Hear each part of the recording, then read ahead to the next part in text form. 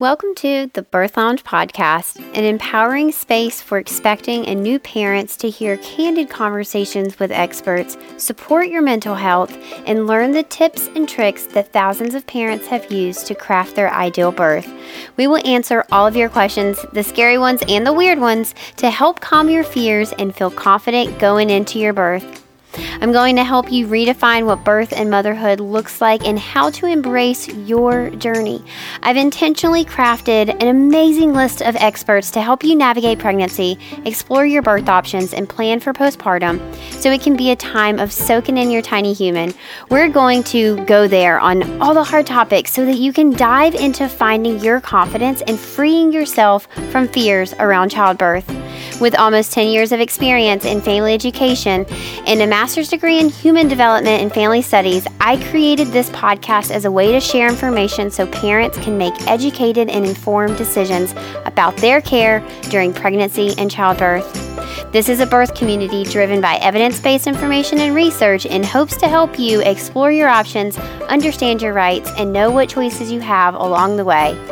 I'm your host, Hee. Now let's get to the good stuff. Hey y'all, and welcome to another episode of the Birth Lounge Podcast. Boy, am I excited to be back for another season of one of my favorite things that I get to do as an educator, as a doula, as someone who attends labors and helps new and expecting parents navigate pregnancy and postpartum and learning their baby and that entire portion of life. This podcast has got to be one of my favorite things because it reaches so many people. And I've gotten to interview some of the most amazing guests. If you're new here, scroll back. There are literally hundreds of episodes waiting on you, and it is just chock full of good information that will truly and seriously be a game changer for you. One of my biggest aims with this podcast is to provide people the space to explore and ask questions and dive into otherwise kind of taboo topics in some situations. And a lot of times we are talking about the common problems and the things that everybody faces. But for the taboo topics, I also want to give people the space to explore those things to find what's right for their families. So this podcast over the years, I started it back in 2018, has just been such a passion project of mine, but I absolutely love it. All right, so to kick this season off, I figured I would talk about one of the questions that I get the absolute most, and that is, how do I reduce my risk of C-section? I really don't want a C-section unless it is absolutely medically necessary. Of course, I want my baby to be here healthy and safe, and I want to make the right decision for them. But if I can have a vaginal birth, that is my strong preference. With that, I think it's really important that we take some time to think about the current stats that we have in America right now. 1 in 3 women are coming out of their birth experience with a C-section. 1 in 3 women are also being induced. And a lot of those, to be completely honest, are not medically necessary. A lot of them are elective. Not that there's anything wrong with elective induction, but many people either don't know their options, so they don't know that they can choose something different. And then many times people feel like they actually can't say no, that it's not an option, that their doctors said this is what they were going to do, or their doctor just put induction date on the calendar and they didn't feel like they had, the right to say no thank you, or I'm not going to come, or whatever it may be. But you do. So if you're listening out there and that's you're in that situation where you have found yourself, your doctor, you are in maybe disagreement on how you're going to continue your pregnancy. They want you to be induced at 39 weeks based on the ARRIVE trial, and you really want to stay pregnant and wait for spontaneous labor. Or maybe you were checking your online portal. This literally happened to a client of ours last week. Check in your online portal and you just see an induction date on there. It hasn't been discussed with you. You've not even talked about at all induction, and you see that is on the calendar for you. You have the right to say, I hear you and I understand your recommendation, your clinical suggestion, but right now I'm choosing to decline the elective induction. And if it becomes medically necessary, I'm always open to have this conversation again, and we can pivot at that point. But until then, as long as it remains elective and waiting for spontaneous labor is a safe option, that's what I want to do. Another very interesting stat is that more than 50% of people say that losing control in labor is their biggest fear. And when I came across that stat, I actually thought it was super interesting because, fear is a funny thing. Fear, especially the fear around birth, is basically all because of the unknown. And things in the birth world are only unknown because there's a lot of gatekeeping. So I'm going to try and open those gates. That's exactly what I do with this podcast and inside the Birth Lounge and on my social media accounts. I try and give you access to the information that otherwise may not be very readily available.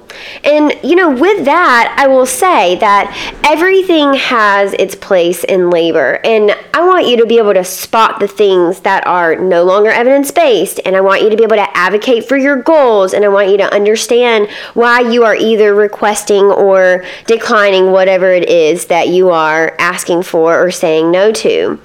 My goal is to help you go into labor feeling really informed about your rights and your options. I want you to feel in control during that entire process. And that includes pregnancy, labor, the end of pregnancy, right after your baby, during your postpartum stay, at your 6-week visit.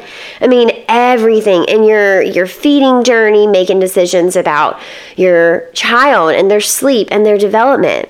I also want you to be able to confidently navigate the hospital system and stay in control of the decisions that are made during your labor process. Because when I talk to people who have birth trauma or experience some inappropriate things in labor, or were just downright subjected to abuse during their birth experience, it always comes back to, I didn't feel like I was being able to make autonomous decisions for myself. Someone along the way had stripped them of that control. And so that's what I want you to walk away with.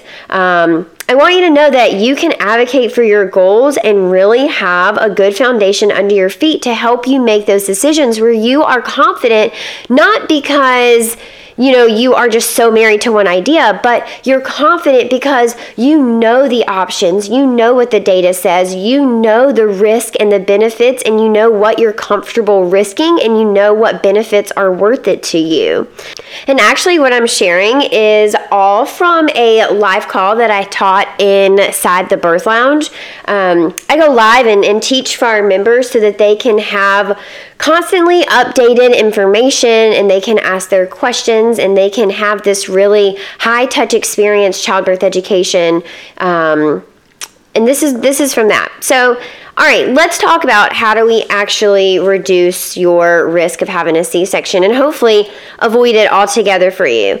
So number one, and I do not think this is going to be a surprise to anybody, but it is waiting for spontaneous labor. The debacle out there surrounding the 39-week elective induction in order to reduce your risk of a C-section, in my mind, is a total crock, and I feel like providers a lot of times use it in manipulation of patients to get them to induce early. So here's the thing about the ARRIVE trial. It is highly flawed because one of the biggest things that it left out was having a standard induction protocol, which means everybody in the study was induced using different methods and, using different protocols So that's really hard to then take out in the real world and apply it to every person that is having a baby. So for me, that really kind of makes the study null and void. Another thing is they do try and conclude, or I guess with this flawed data, they do conclude that you have a lower chance of having a C-section if you agree to this 39-week induction. However, it is so negligible. It's literally like 3 to 5% of a reduction. But when we look at actually inducing early, especially on a cervix that is not ripe, so that means your cervix is not ready for an induction, it is likely not going to be super receptive. We determined this by Bishop's score. I have a whole entire module in the Birth Lounge all about induction, and I also have a bunch of free resources on my social media, so check those out. I'm not going to go into the induction here, but what I will say is before you agree to that 39-week induction because your provider has told you it'll reduce your risk for a C-section, you should actually truly look into that, because the way that the ARRIVE trial presents that information is quite sneaky deaky, and I just want you to be aware of that. Okay, so now that we've established that with spontaneous labor, you definitely decrease your risk of having a C-section, and here's why. When your body is meant to do something, unless it asks for your help, we can just trust that your body knows what it's doing. It's literally designed to birth your baby. Now, there are cases, obviously, where we need to step in. Someone who develops high blood pressure or hypertension or cholestasis. There are a million things that may pop up in the end of labor or the end of pregnancy that will require you to consider a medical induction. So if you're high risk or something pops up that then needs medical attention, yes, an induction. But for the people who don't have that, spontaneous labor is definitely better. Why intervene when we don't need to, So there are a couple of theories of what actually starts labor. And one of them is the hormonal cocktail of estrogen and oxytocin. Now, estrogen and oxytocin naturally both rise during pregnancy, and that oxytocin is partially responsible for contractions, obviously. And the people who believe this theory believe that once these hormones, this oxytocin and estrogen, have reached a certain level, then labor contractions will start and you'll be kind of on your way into labor.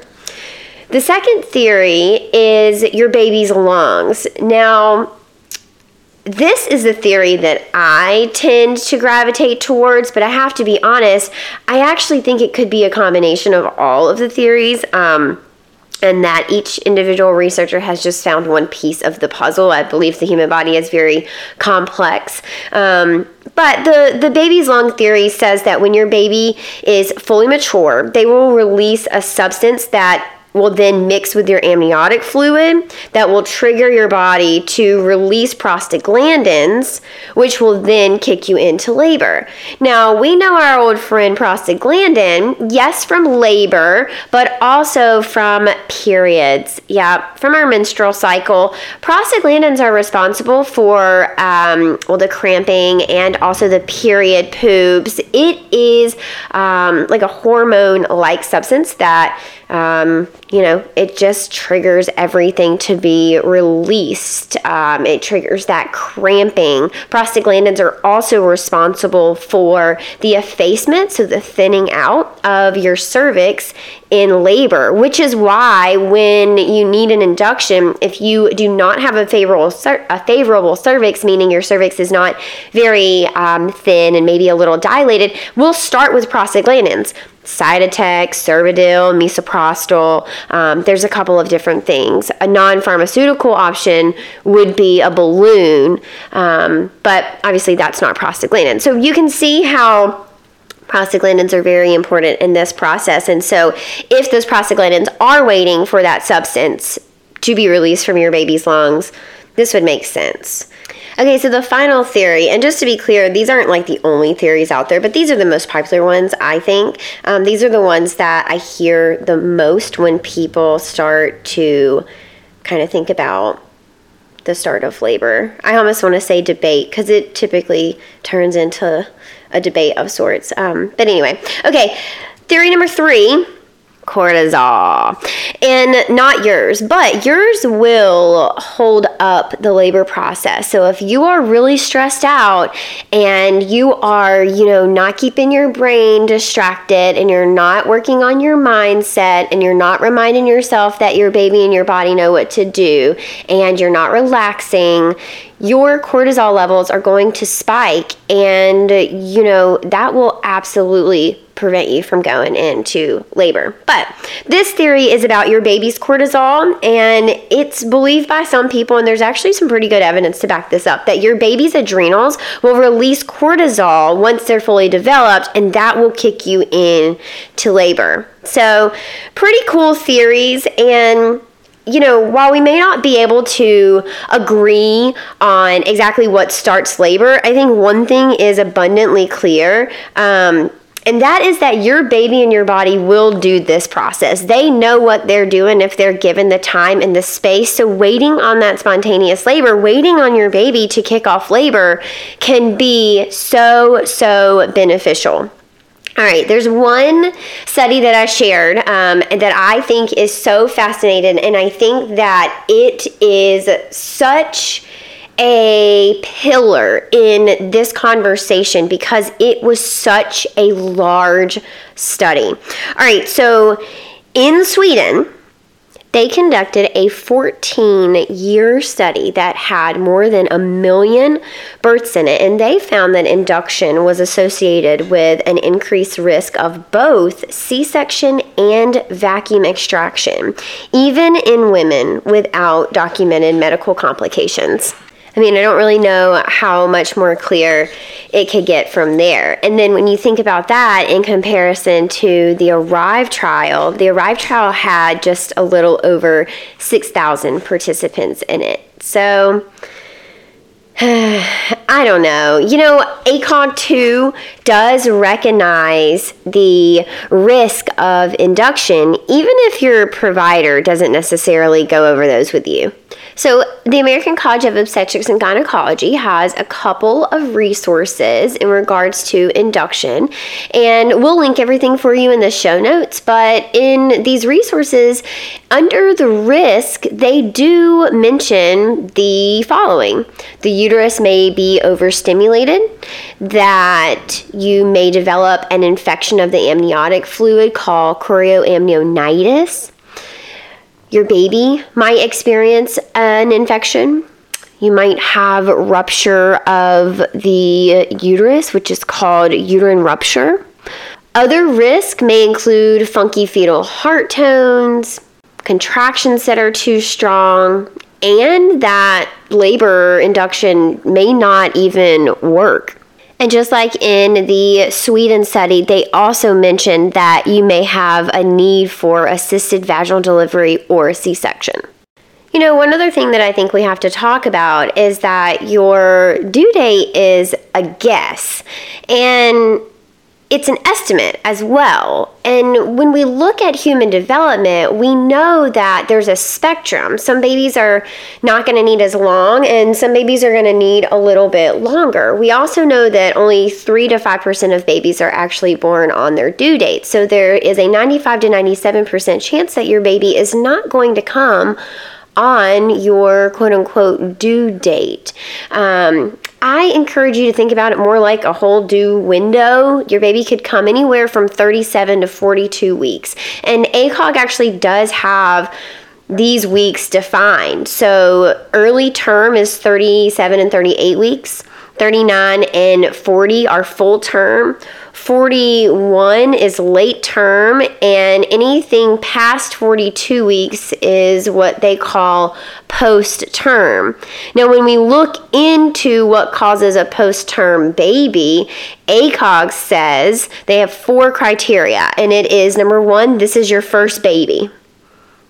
So that tells me everything I need to know. That tells you everything right there. Number 2 is you're carrying a male fetus. Number 3 is you have had a prior post-term pregnancy. And number 4, you are obese. And one thing I found interesting is when I was looking into post-term pregnancy as defined by ACOG, they do have a sentence on there that says most women who give birth after their due dates have uncomplicated labor and give birth to healthy babies.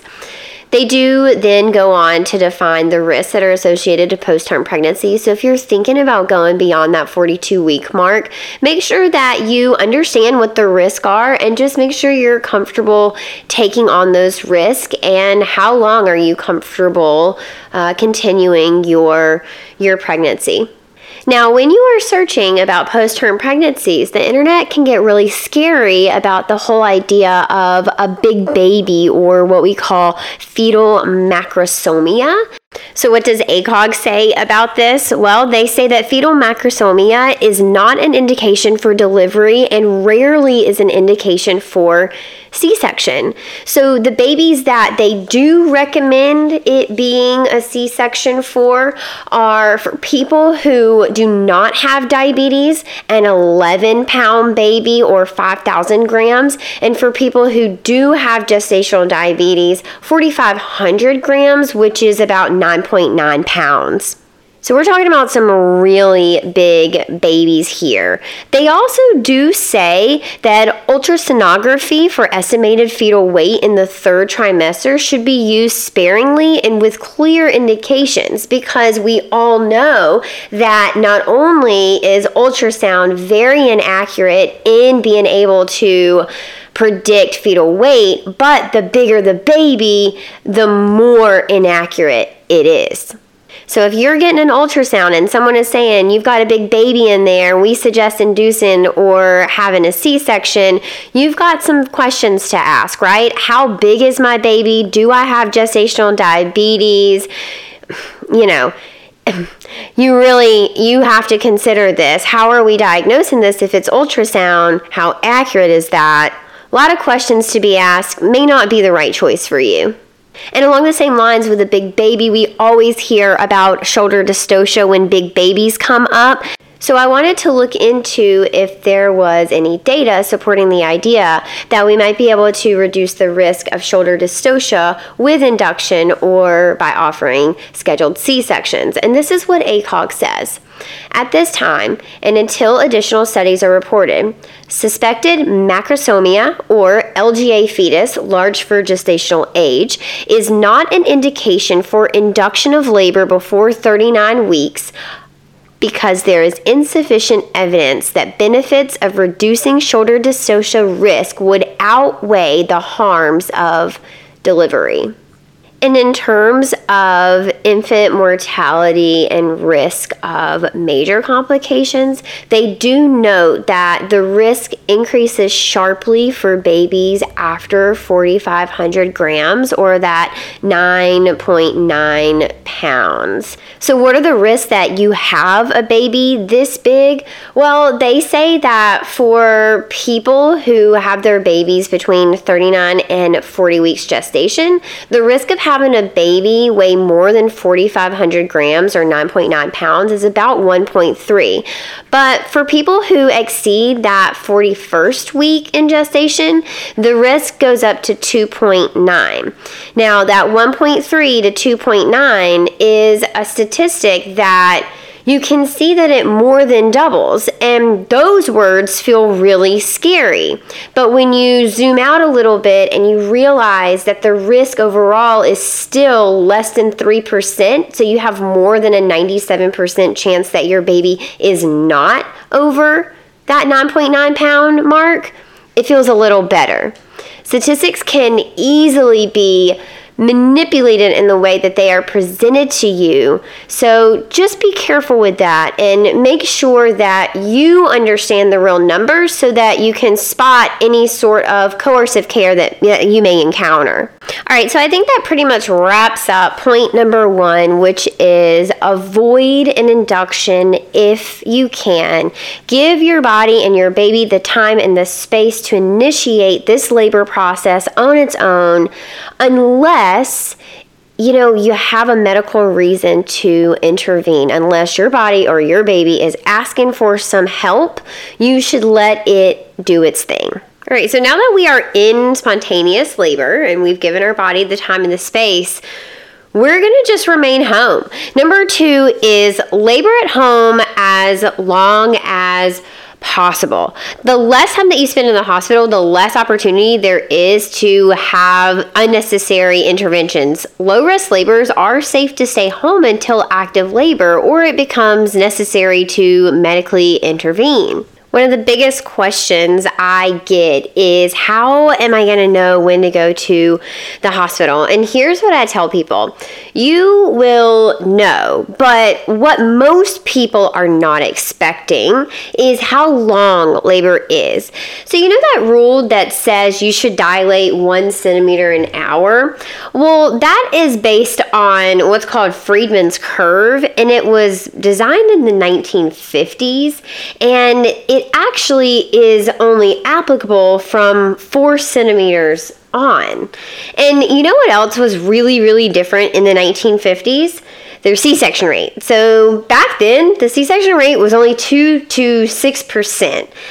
I think that a lot of people are really unprepared for how long labor is. In the 1950s, it wasn't really common for people to have epidurals either, so that also probably contributed to their really low C-section rate.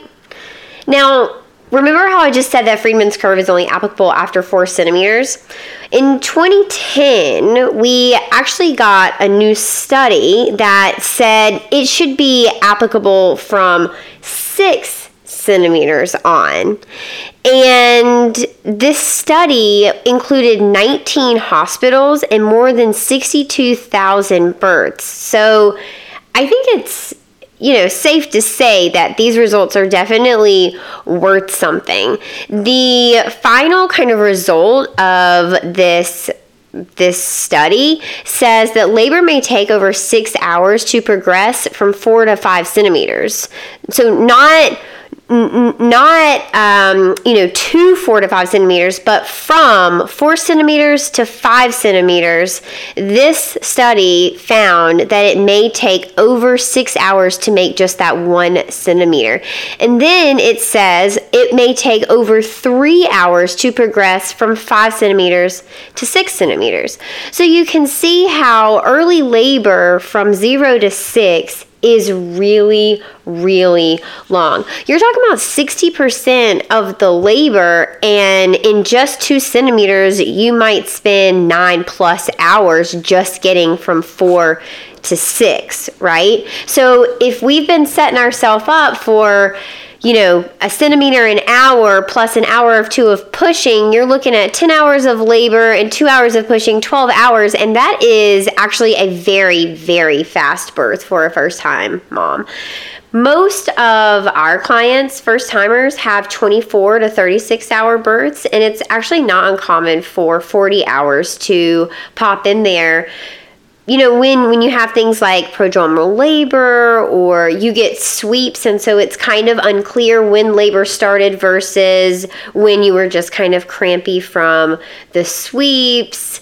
There's a lot of things that happen in labor in those beginning stages that can feel like maybe nothing is happening or that things are going super slow, but you have to understand that for your cervix to open up, to actually do that dilation part, it has to be thin first. And we would hope that effacement would happen in the last kind of weeks and the days leading up to your labor, but sometimes it doesn't. Sometimes you need a night or 2 of labor to get get that effacement and start that dilation progress before you're in active labor. And then once you're in that active labor pattern, which is usually defined around 6 centimeters, then we find that people are progressing about a centimeter every 2 or 3 hours. Now, the study found that beyond that 6 centimeter mark, people with an epidural usually had 3.6 hours left in labor, and people without 2.8 hours. So you're roughly looking at anywhere from 2.5 to 4 hours later. And they conclude that allowing the labor to continue for longer periods before 6 centimeters of dilation may actually reduce the U.S. C-section rate. Of course, I looked up what ACOG says about this, and they actually do recommend delaying admission to the hospital for people who are in early labor and who remain low risk and your baby looks good. It's actually part of their approach to what they call approaches to limit intervention during labor and birth, found in Committee Opinion 766.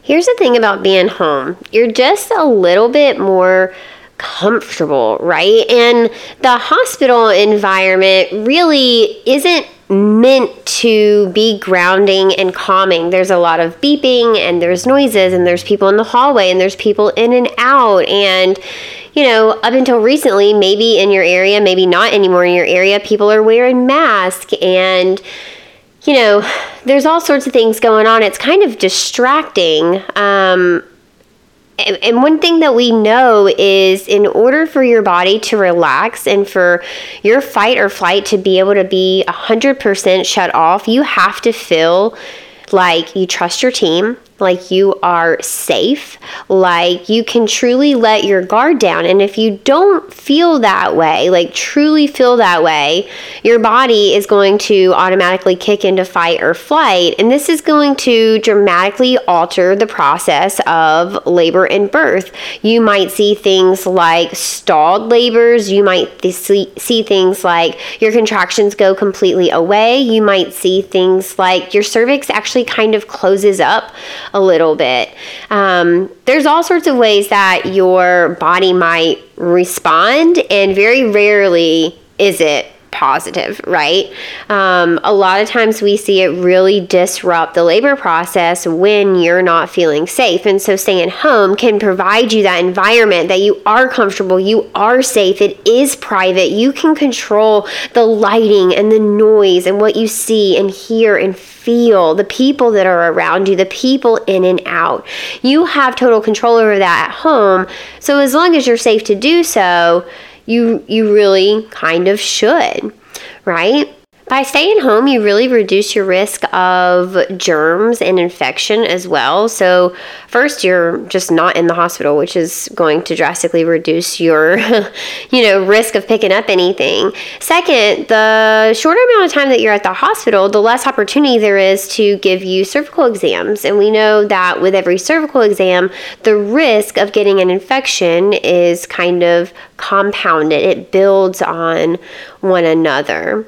There's also less chance for you to receive Pitocin, right? And if you're home and that fight or flight is not being tripped, there is a greater chance that your natural oxytocin is going to do what it needs to do. When you're comfortable and you feel safe, those surges of oxytocin can come as they need. But when you have, lights staring at you and people in and out of your room and lots of kind of beeping that you're not sure if they're good noises or concerning noises, those things are going to produce cortisol in your brain, and that's going to stop your labor. It's also could stress your baby out.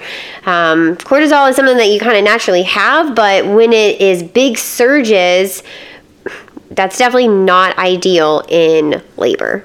All right, I'm not going to go into how to know when to go into the hospital because that's something I teach inside the birth lounge. But what I will say is you've waited for spontaneous labor, you've labored at home, and now we are at the hospital. The final thing that you need to know about avoiding a C-section that I think nobody tells you. See, everybody tells you keep moving, be upright, practice your breathing. What nobody tells you, and this is my number 3, it's know the definition of failure to progress.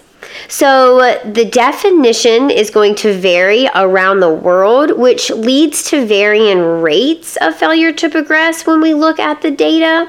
But one thing we know for certain when we look at the data in the U.S. is that failure to progress leads to higher C-sections because so many people do not actually meet the criteria that are receiving this diagnosis. So there are 3 parts to being diagnosed with failure to progress. And the first 2 are what I find most people don't meet, yet they received this diagnosis and had a C-section.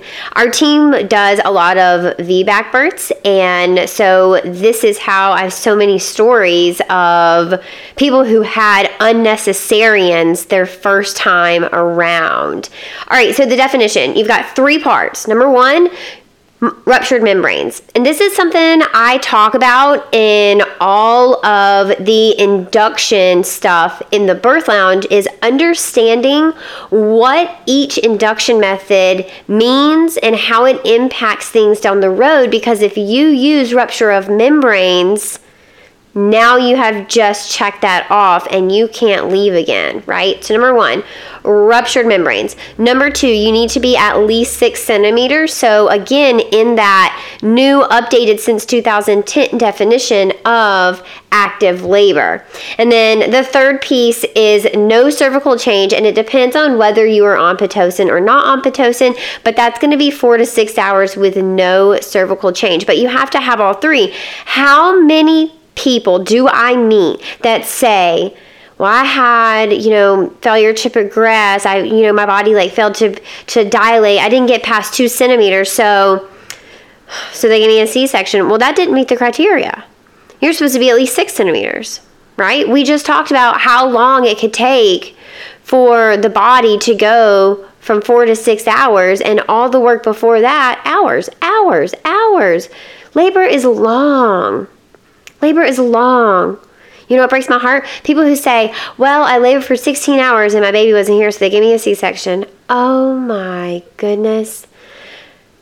3 characteristics, you guys. Ruptured membranes, at least 6 centimeters, and then 4 to 6 hours of no cervical change, depending on whether you have Pitocin or not.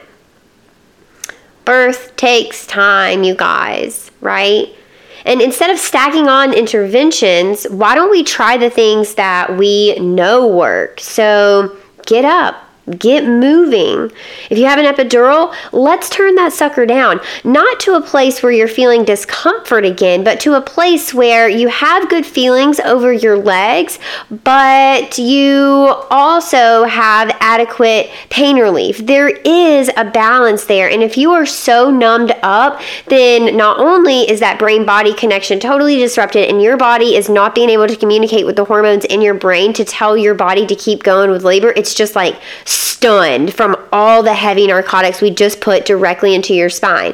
Your baby, the same thing. And so what we want to do is make sure that A, the placement of the epidural is really good, B, that the dosage is correct. It's giving you that pain relief that you're going for, but you're not completely like dead, locked out, numb, right? And then third is we still have you up and kind of moving in different positions, getting your hips open and that pelvis mobile, allowing your baby to do those cardinal movements of that corkscrew downward motion that they do in labor, right? Get your oxytocin going, right? Do some clitoral stim, bring a vibrator with you, do some nipple stim, bring a hand pump with you, have your partner lay in the bed and cuddle with you, make out, go into the bathroom, shut the door, make it steamy. Get that oxytocin flow and watch your wedding video. You know how many wedding videos I've seen? Hundreds Hundreds. I watch birth videos all the time in labor because it gets that love hormone going, right? It gets that oxytocin flowing. We need that.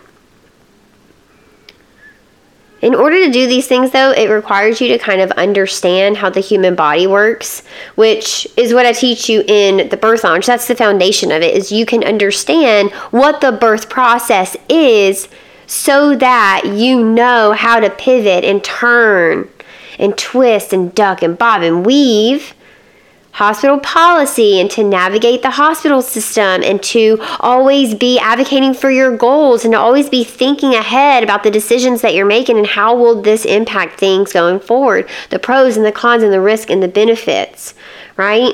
And the Birth Lounge isn't geared towards any type of specific birth. I teach you about the entire birth process, the actual science and the hormones, and how your body is actually going to experience and facilitate labor.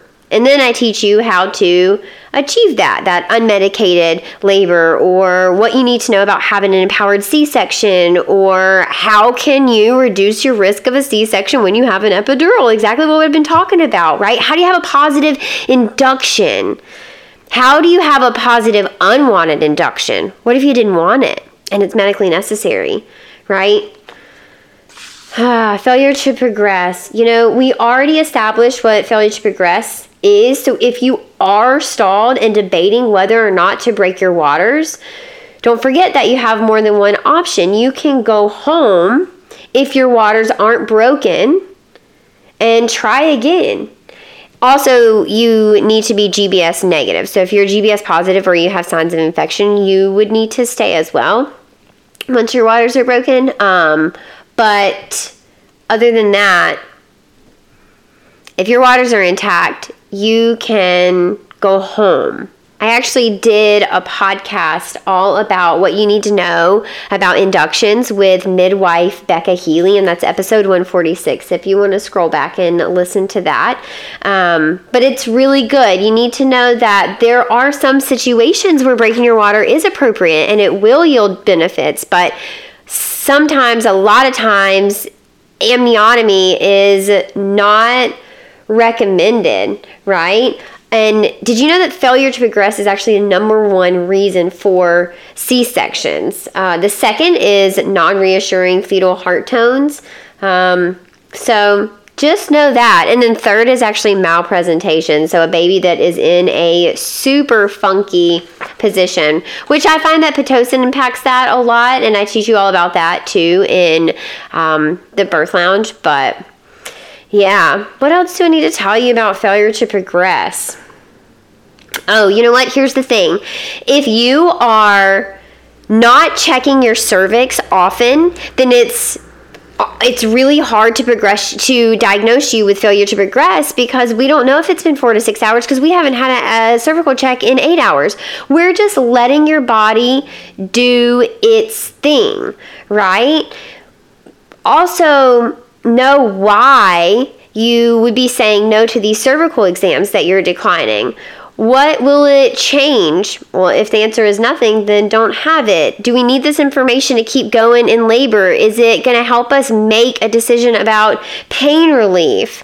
If the answer is no, then you probably don't need it. There are people who go their entire labor without having a single cervical exam, and you know what? Their baby is born. Their baby is born.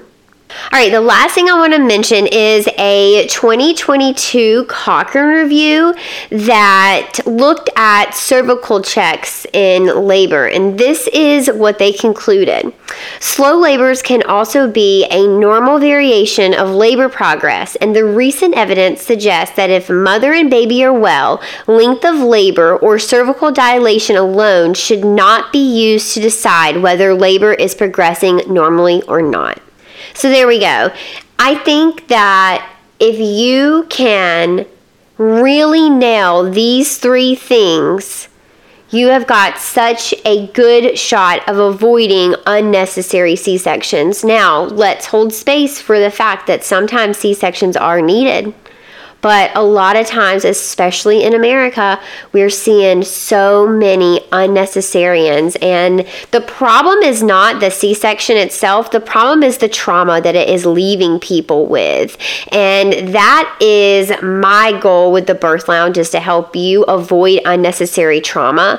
And it's not some woo-woo stuff that I'm teaching. I'm literally teaching you the data so that you can go in and have these educated discussions, so that when someone says, we're concerned because you haven't made progress in about 4 hours, we think that we need to do a C-section, you can say, that's weird because that's not the definition of failure to progress, because I'm only 3 centimeters and I should be at least 6, and also my waters are intact, right? There's not going to be any mistaking or accidentally diagnosing you with something that you don't meet the criteria for, when you know what the criteria are, and you can help have a really informed conversation with your provider about your wishes and your goals, and that you feel comfortable continuing to labor, and your baby is well and you are well, and your goals are to just let your body do it and not intervene until absolutely necessary.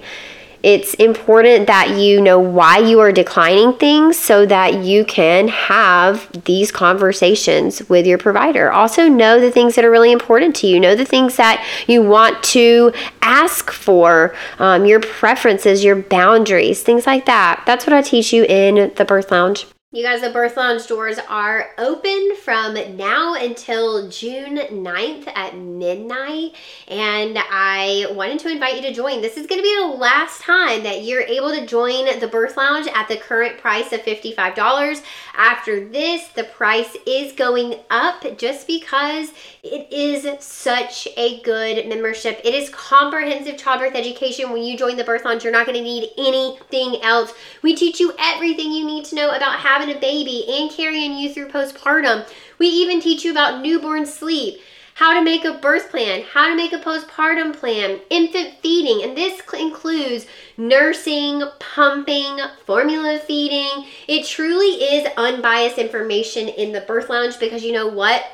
I don't care what you choose. What I do care is that you're the one making the decisions, and that you're confident in making these decisions, that you're making a decision out of a place of being informed and feeling like this is truly the best option for your family, not from a place of fear or feeling like you didn't know questions to ask, or you didn't know what your other options are. You are going to have access to the secret sauce to pushing, scripts for advocacy, data-driven feeding support, science-backed childbirth education, and pain relief in labor.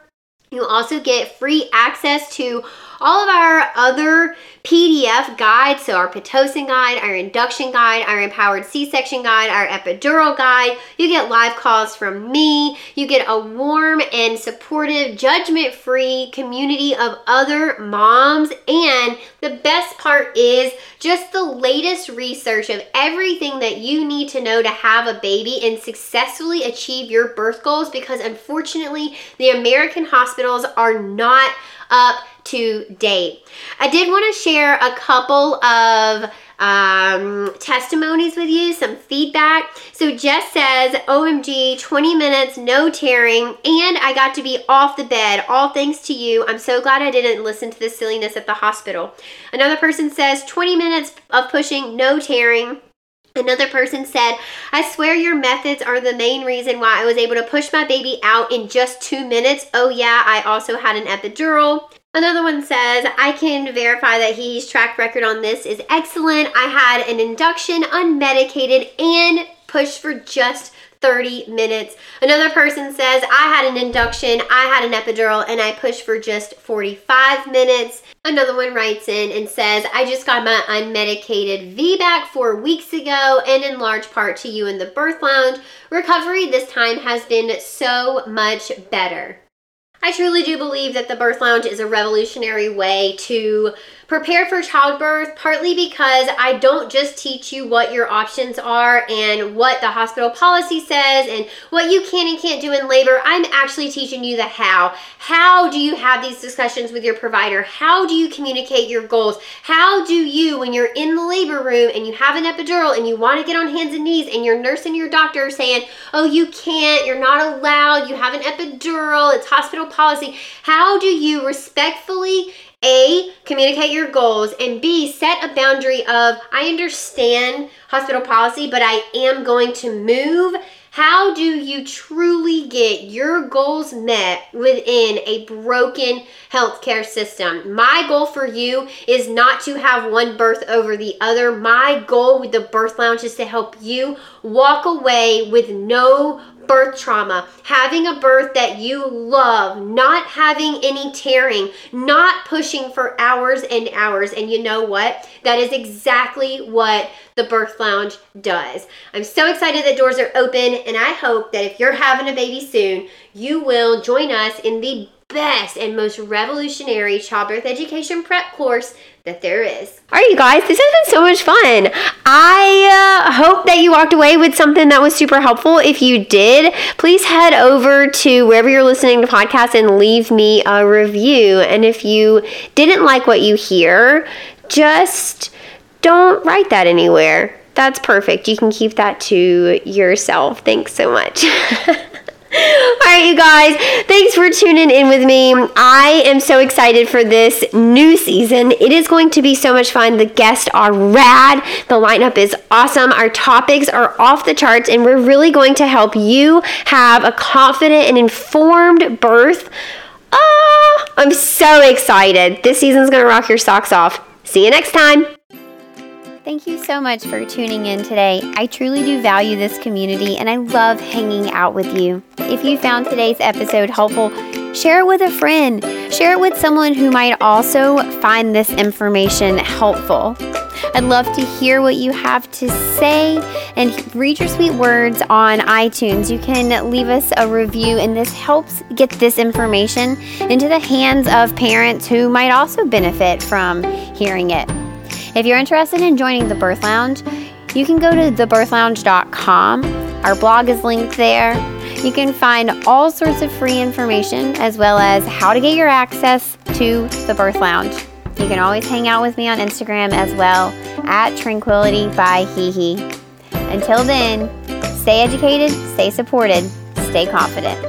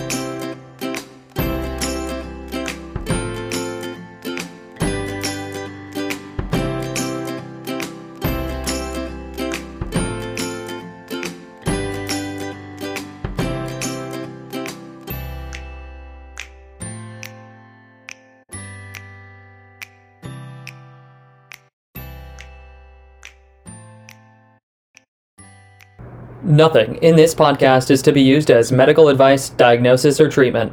As always, please consult your healthcare provider with any questions or concerns you have about your health or anything discussed in this podcast. Side effects may include educated adults, informed decision-making skills, and consensual care. Tranquility by Hihi and the Birth Lounge are not responsible for any ideal births that were created with this podcast. The birth parent deserves all the credit.